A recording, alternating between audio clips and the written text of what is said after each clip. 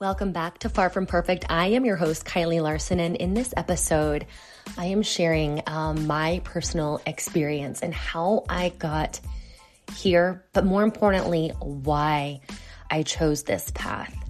So I've done an episode in the past about how I got to this point in my business, and I alluded to the fact that I would talk about the why. And in this episode, I share my history with disordered eating. And I had hesitated to talk about this in the past simply because it was so long ago, right? It was 20 years ago, but it shaped who I am today. And it is the reason I do what I do. You know, they say we become the person that we needed. And I am now that person that I needed 20 years ago. So it's a personal episode. I try and keep these episodes very educational so you can learn something and take something away. You're going to learn just a little bit more about me, and maybe you'll be able to relate. Really, the thing that triggered this episode was I recently read a book. It's called I'm Glad My Mom Died by Jennette McCurdy, and she talks about her experience with anorexia and bulimia and other addictions. And it was really powerful for me when she shared her story, and I thought me sharing my story might be helpful for you. Enjoy.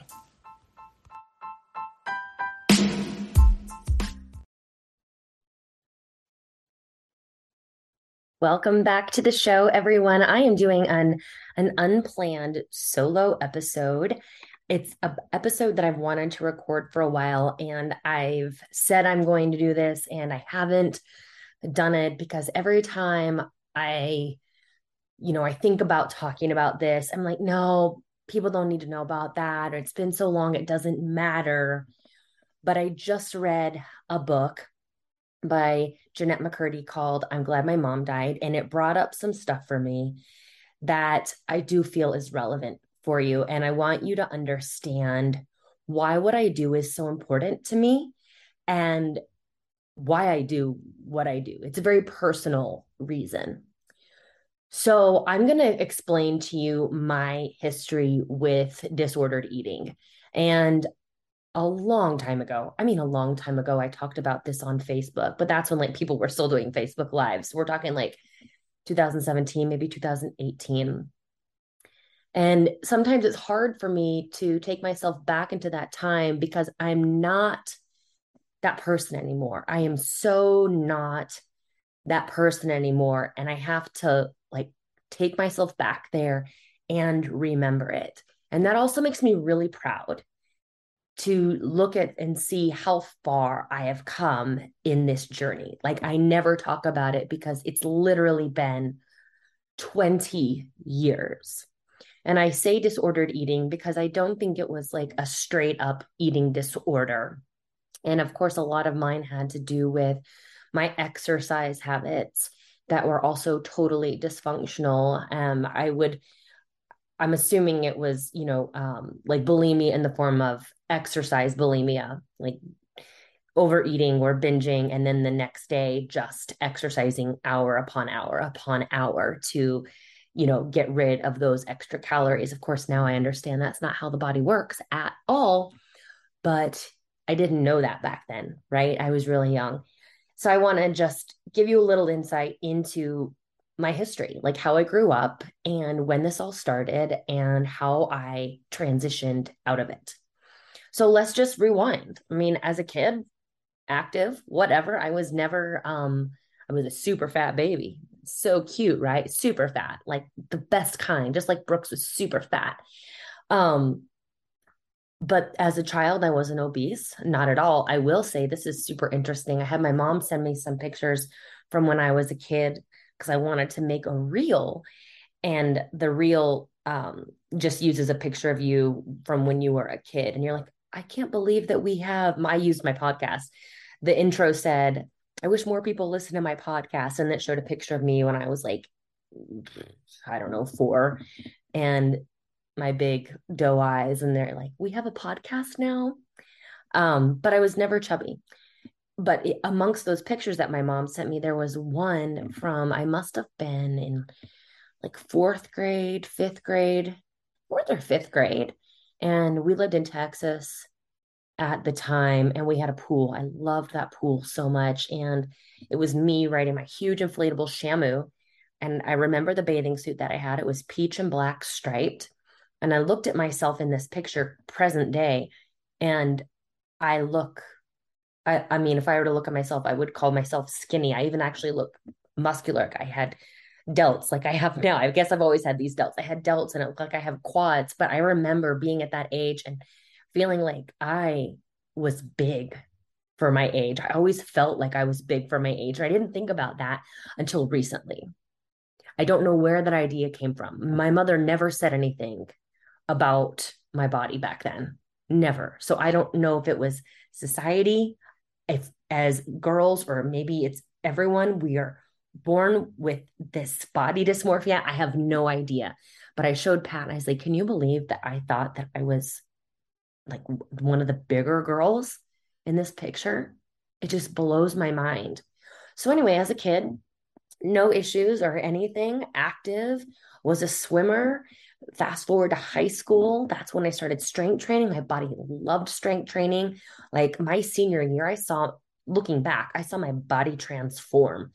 Like we started more seriously lifting weights. I started lifting weights probably in like eighth grade, um, or freshman year as part of the training. But then more seriously, like our junior and senior year, I think our coach just liked that. I don't totally remember, but I remember enjoying it and my body responded well to it. And I remember in high school, there were a group of girls and they were older than me. And it was like the anorexic table at, at lunch, and they didn't eat. And I would go home and tell my mom, like, it's just ridiculous, mom. I mean, they just don't eat. I just don't get it. And I never had a bad relationship with food. I mean, I would eat all the crackers. I didn't think about what I ate. I mean, I knew how to eat healthy. My mother always had healthy meals for us, but I never had any issues with food until I went to college. And in that first semester of college, okay, wasn't swimming like I used to. So I swam year round. So, always swimming, morning practice, afternoon practice. Then in the springtime was a high school season, morning practice, afternoon practice, dry land work, weights, all the things. So I was super active, and that's one of the reasons I'm sure I could eat whatever I wanted to eat. That didn't happen in college. And I learned that lesson really quickly. I went home for Christmas break. I don't know how much I weighed. I literally have no idea how much I weighed. But I could tell that I had gained weight over Christmas. And I was shopping for bathing suits for spring break and I didn't like what I saw. So I decided, well, I'm going to nip this in the bud. And I started exercising. Let me back up one step. In college also, so I was less active. And you have access to all of this food. And where I went to school, TCU, we had great options. And I remember like my first lunch, I think I grabbed like a baked potato and the salad bar and something else and something else. Like that was my lunch. I just, I needed to recalibrate because for me, it wasn't like the drinking. I wasn't a huge drinker in college. It wasn't that. It was just less activity, and I was eating about the same as I did before. So, I wasn't burning as many calories. But I nipped that in the bud second semester and started exercising, getting back into, a routine with that, and got a great response. Like my body adapted real nicely. And I remember I felt confident in spring break, like whatever weight I had gained, it was gone. And so I kept up with it, but kind of took it to extremes. And I remember I would eat breakfast. I would eat breakfast. I remember I would eat oatmeal for breakfast and I would put like dried fruit on it. And it was like the best thing ever. But it's because I stopped eating like at 6 o'clock. I remember that was just something I implemented. No one told me to do that. I don't know where I got that information, but I wouldn't let myself eat after like 6 or 7 o'clock. So by the time breakfast came around, I was starving and I loved my breakfast. I would drink a shit ton of water. I just drank so much water. And my goal was just to really eat as little as possible. Not anorexia, just enough to get by. Like I knew that I could just eat like salads, and I don't even remember what I ate, but it was mostly I was just working out so much. Now I said a moment ago, I don't know what I weighed, but I remember what I weighed, which is irrelevant, but because I would weigh myself during my workouts. Okay, that is a red flag, right? If you are weighing yourself during your workouts to see if you are losing weight, that is a huge red flag. And if I didn't weigh a certain number, I was like, well, this workout's not over just yet. Um, so that was my freshman year of college. The trend continued as I was home for summer and I would work out. And I mean, it looked great. I absolutely looked great. I remember going back for sophomore year and people don't understand the impact of their words and how powerful they are. I remember this one kid, his name is Brett. Oh my God, what happened to you? And I was like, what are you talking about? And he was talking about the weight that I had lost. Like I was really lean. And it's like, I know what you meant, but you need to say it like that. Like, what happened to you? And it just continued. Now, during this point in time, because of the eating and the working out, I was alienating myself from activities, right? I didn't want to go to dinner with my friends because I didn't know if there would ever be anything for me to eat. I didn't want to travel. My sophomore year, I had the opportunity to travel abroad. And my mom even asked me, she said, do you not want to do this because you're not going to be able to work out while you're over there?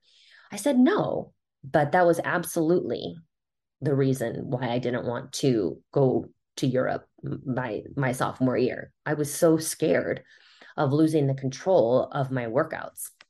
Um, I'm trying to remember if I would work out in the morning and in the afternoon. I had such a rigid schedule. I'm in my office right now, and I actually ran across one of my old journals, and I had my day so planned out, which is so funny because that's not me at all anymore. So I wouldn't go out with my friends. I mentioned that I wasn't a huge drinker in college just because I mean, I would have to get up and go work out, or what if it messed with my workout? I just couldn't have that happen. Now, this also messed with my relationships, not only with my friends, but with my boyfriend. I mean, who wants a girlfriend that doesn't want to go do things? I remember us going to dinner. I think we went to Joe T's and they had like mints afterwards. He's like, do you want a mint? As we're walking out, I was like, no. All I could think about was like, there's like 25 calories in that mint. I don't want that mint. I didn't say that, but that's exactly what I was thinking. That is how far gone I got. But at the same time, I was also being praised for how great I looked. And like in my sorority, I was the head of like the health committee, which is just ridiculous. And my sophomore year is when things started to go awry because things work until they don't. So I was able to maintain everything until like that second semester of my sophomore year. And it took my body started rebelling against me, right? My face was getting puffy. The exercise wasn't having the same effect. I was getting injured because I wasn't eating enough. And I would do like hours of cardio. I would have like this little routine where I would do 30 minutes on the Stairmaster, 30 minutes on the bike, and then 30 minutes on the treadmill. And that would be the first part of my workout, right? And then I would go upstairs and I would like do some sort of lifting weights. I did all of this kickboxing, and it was just ridiculous. Now, at this point in time, this is also when things got even more disordered. I mentioned this on a podcast I did with Natalie Newhart because she talked about this. And I would be so hungry that I would sleep eat. Meaning I would wake up in the middle of the night and I would go like down into the kitchen and look for food. This is when I lived in the house, the sorority house. I would also go scavenge in the trash cans and see what food people had thrown away. I remember eating tortillas out of the trash can that people did not eat. And, I'm somewhat ashamed of that. But looking back, I'm just so sad for myself. And thank goodness two of my friends noticed and sat me down. And that's really what helped me to overcome this in the beginning. So my friends Emmy and Tiffany sat me down and they were like, "Hey, Kylie, we noticed this. You know, we've seen you grabbing that food and we're here for you, you know." And they did not come at it from a judgmental place. It was very much a place of concern. And, looking back and thinking about how, what that would take a 20 year old, 21-year-old person to do to like have that difficult conversation with me. I'm just so grateful for them for having that, because when I had been home for summer break that year, whether it was my freshman year, I think it was the freshman year before my sophomore year, I had lost my cycle. And to me, I was like, oh, that means I'm really lean. Like, this is a good thing. And for some reason, I told my mom, which is so weird. This is not something I would normally talk about with my mom. And she took me to the doctor. And the doctor didn't say anything. He asked me what I ate. And I told him, I don't remember what I said, but that was the end of that. That should have been a red flag for my doctor, or I'm not blaming anyone, but that should have been a red flag for someone. For me, it was a badge of honor. I'm working so hard. I'm so lean. I don't have my cycle anymore. So, since no, not that it's anyone else's responsibility, but since they didn't say anything, it took my friends, Tiffany and Emmy, bringing it up. And then, of course, I was so embarrassed. I was so embarrassed I couldn't do it anymore, right? I just couldn't. So I started eating more and nipping that in the bud, but the exercise thing did not change. That just kept on and kept on. But my body was doing what I know bodies do. I mean, looking back, it was inflamed, it was puffy. I wasn't chubby at the end of college either, but for the amount of work that I was doing, it wasn't making any sense. So then graduate from college and I start working, and that's like a whole other transition, right? Again, your activity level goes down because you are sitting at a desk all day long. You've got business lunches, you've got happy hour with your coworkers and all of that kind of stuff. And again, now you're paying for your groceries, you're grocery shopping, and it's a whole other like level of freedom that you have to learn how to navigate. And I was still under the guise of, well, I can work out all that I want. I can eat whatever I want as long as I'm like working out this much. But I wouldn't eat whatever I wanted, at least not until 8 p.m. at night. My goal then was also to just eat as little as possible. For breakfast, I don't know what I would eat. I literally don't remember eating breakfast. Lunch would be a can of tuna or a can of soup or a lean cuisine, right? And then an afternoon snack, probably like a granola bar or an apple or something, Diet Coke. And then I would work out in the morning. I remember I would go to like spin class in the morning, and then after work, I would run or go to like turbo kick class or body pump and then do cardio again. I mean, like I said, so much working out. But then I would be ravenous in the nighttime. Like I'd go to the grocery store and get a half gallon of the low fat ice cream, the Edie's, slow churned, not as many calories, and I would eat like the whole thing. Or I would get the Olestra chips, the chips made with Olestra that like make you shit your pants, and like eat all of them. Like I totally was binging at night because I was restricting so much throughout the day.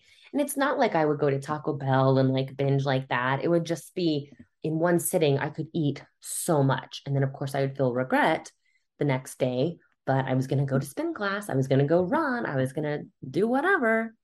And in my mind, that is, what balanced everything out until an injury popped up and I got a stress fracture in my femur. And I had to put a stop to all that. I couldn't do my spin class. I couldn't run. I couldn't do body pump. I could not do anything. And this is one of the things that saved me.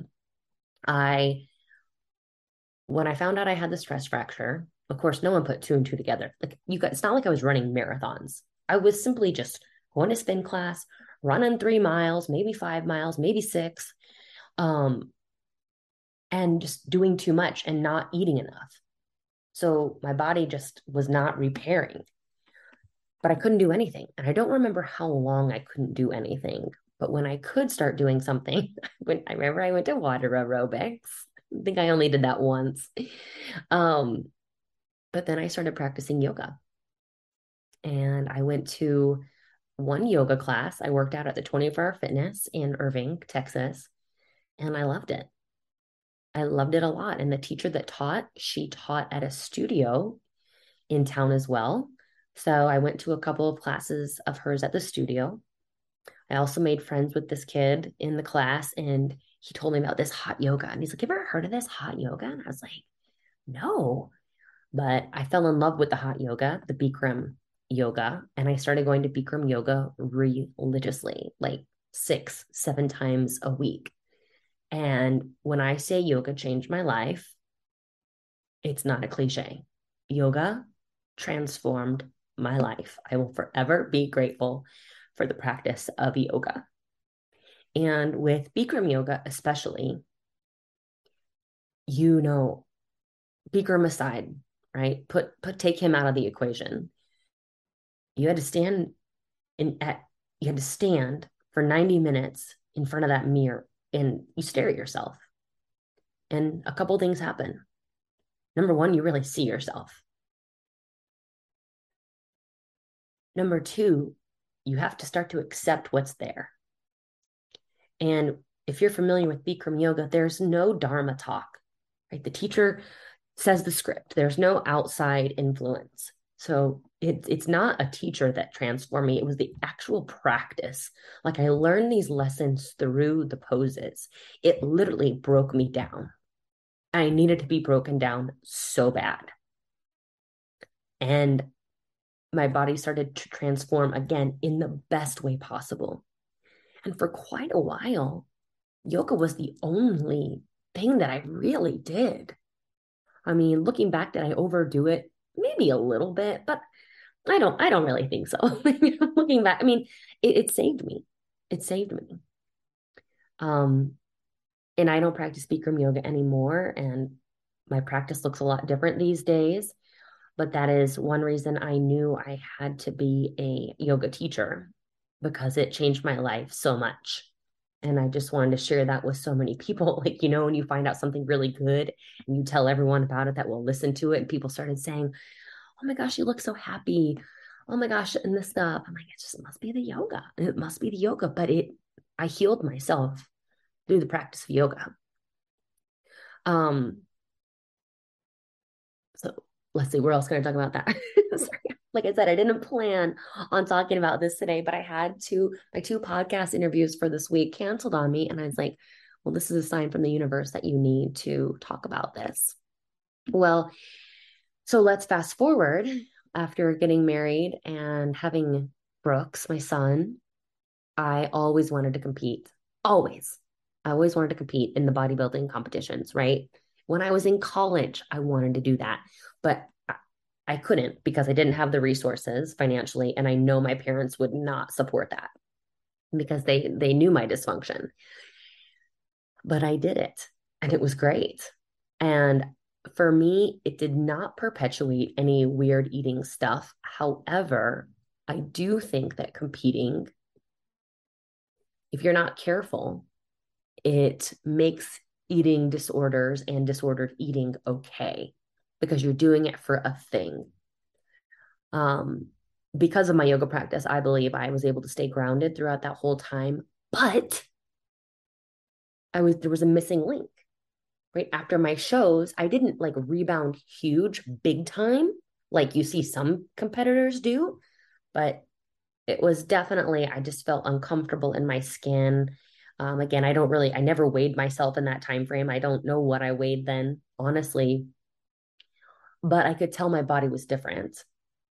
And it was finally through learning what a reverse diet was that helped me like make that exit out of dieting because I only knew like how to compete or how not to compete.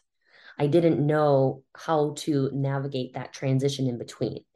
And that's when I first learned about reverse dieting.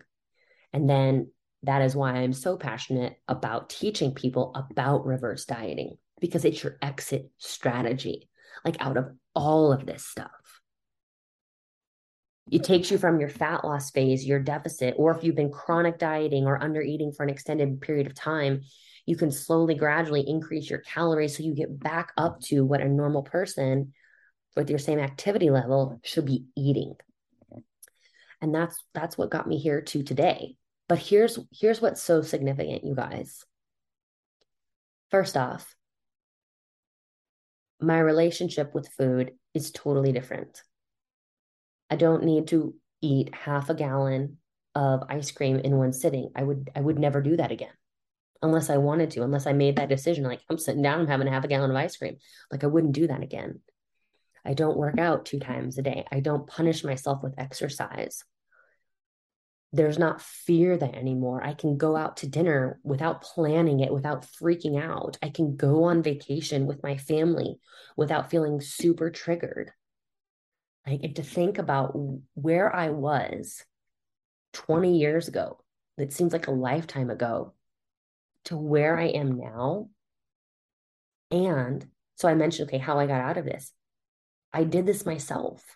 I don't recommend it, right? I would recommend working with a therapist or someone that can help you navigate that. I did it myself. To me, that's pretty remarkable. Like, I'll give myself a pat on the back for that. Like, with all my years of therapy, with all my years, I think I started back in 2019, 2018. This stuff doesn't come up. This is not an issue for me. I mean, yes, sure, I have bad body image days sometimes, but there's no dysfunction with my food anymore or with my relationship with exercise. Or if there is, it's so small compared to what it used to be. And I can quickly pull myself out of it. Like, I recognize when it's happening. And again, I did it myself. But I want you to know, if you're recognizing yourself in any of that stuff, like the restricting and then the binging, the eating, the sleep eating, the grabbing food out of the trash can, like that stuff, while there is no shame there, it's not normal, right? It's not normal. We don't want to do that. So if any of that sounds familiar, I strongly encourage you, like, to find someone who can help you through that. That's not necessarily a nutrition coach. That's a therapist situation. And that is why I am so passionate about helping you all eat enough and have a healthy relationship with your exercise. Because it doesn't have to be like that. It doesn't work. All that exercising and barely eating, it doesn't work. And if it does, it's no way to live. There's no way I could function as a normal human being if I had my old behaviors, meaning I couldn't be married. I couldn't be a mom. I couldn't run a business. And I'll tell you, one of the biggest things that has helped me is working with other women. Although I will tell you, men have the exact same issues that we have. But when I see someone, I see little red flags, I'm so grateful that I'm not there anymore. And that's what keeps me in check. And I've, heard people say, if you want to, like, the best thing you can do to, like, help yourself is help others, and vice versa. Like, seeing other people do those behaviors makes me never want to do them again.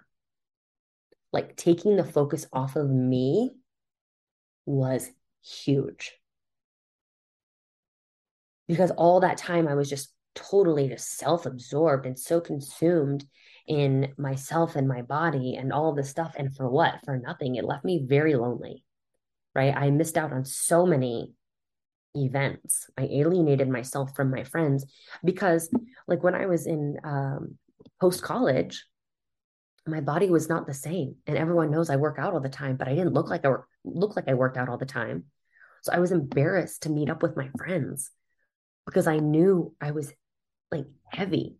I was afraid of what they would say. Of course, they wouldn't say anything, But that's what I thought. So I didn't want anyone to see me. So like I said, I'm just so glad that I'm not there. And it's why I do what I do. It's why you hear me throw the word sustainable around so much.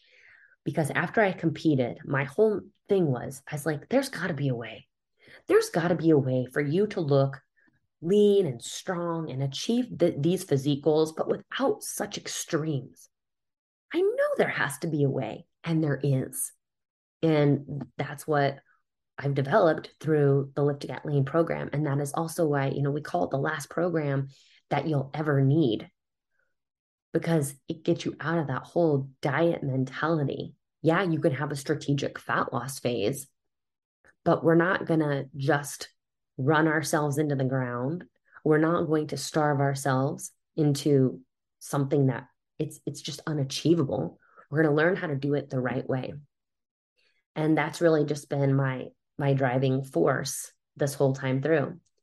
It's just amazing to think that 20 years ago, what I was doing, let's see, because I would have been 18, even longer than 20 years ago.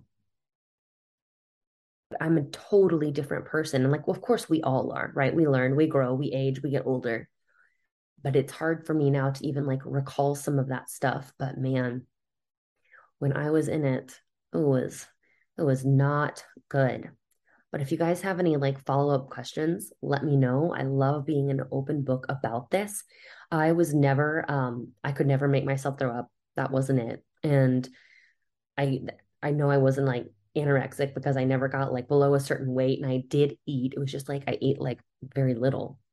Just relied on all that exercise to try and just beat my body into submission. So I want y'all to know, if you're still dealing with this, there is hope for you. And I definitely would encourage you to reach out for support. I might have some resources. This is one area where I don't know if I do, but I would gladly help you do some research and find the best person for you, because I see this all the time, you guys. And it's just so sad because it's a really hard way to live, constantly trying to make yourself smaller, constantly depriving yourself, not wanting to show up, not wanting to be seen. It's no way to live, right? You deserve to be seen, you deserve to be satisfied, and you don't have to suffer to have a body that you are comfortable in, dare I even say proud of. So I will leave this episode at that. Thank you so much for listening to me. Again, if you have any follow-up questions, reach out to me. You can send me a DM on the Instagram. On the Instagram, I'm at the Kylie Larson, and I hope to hear from you guys soon. Bye-bye.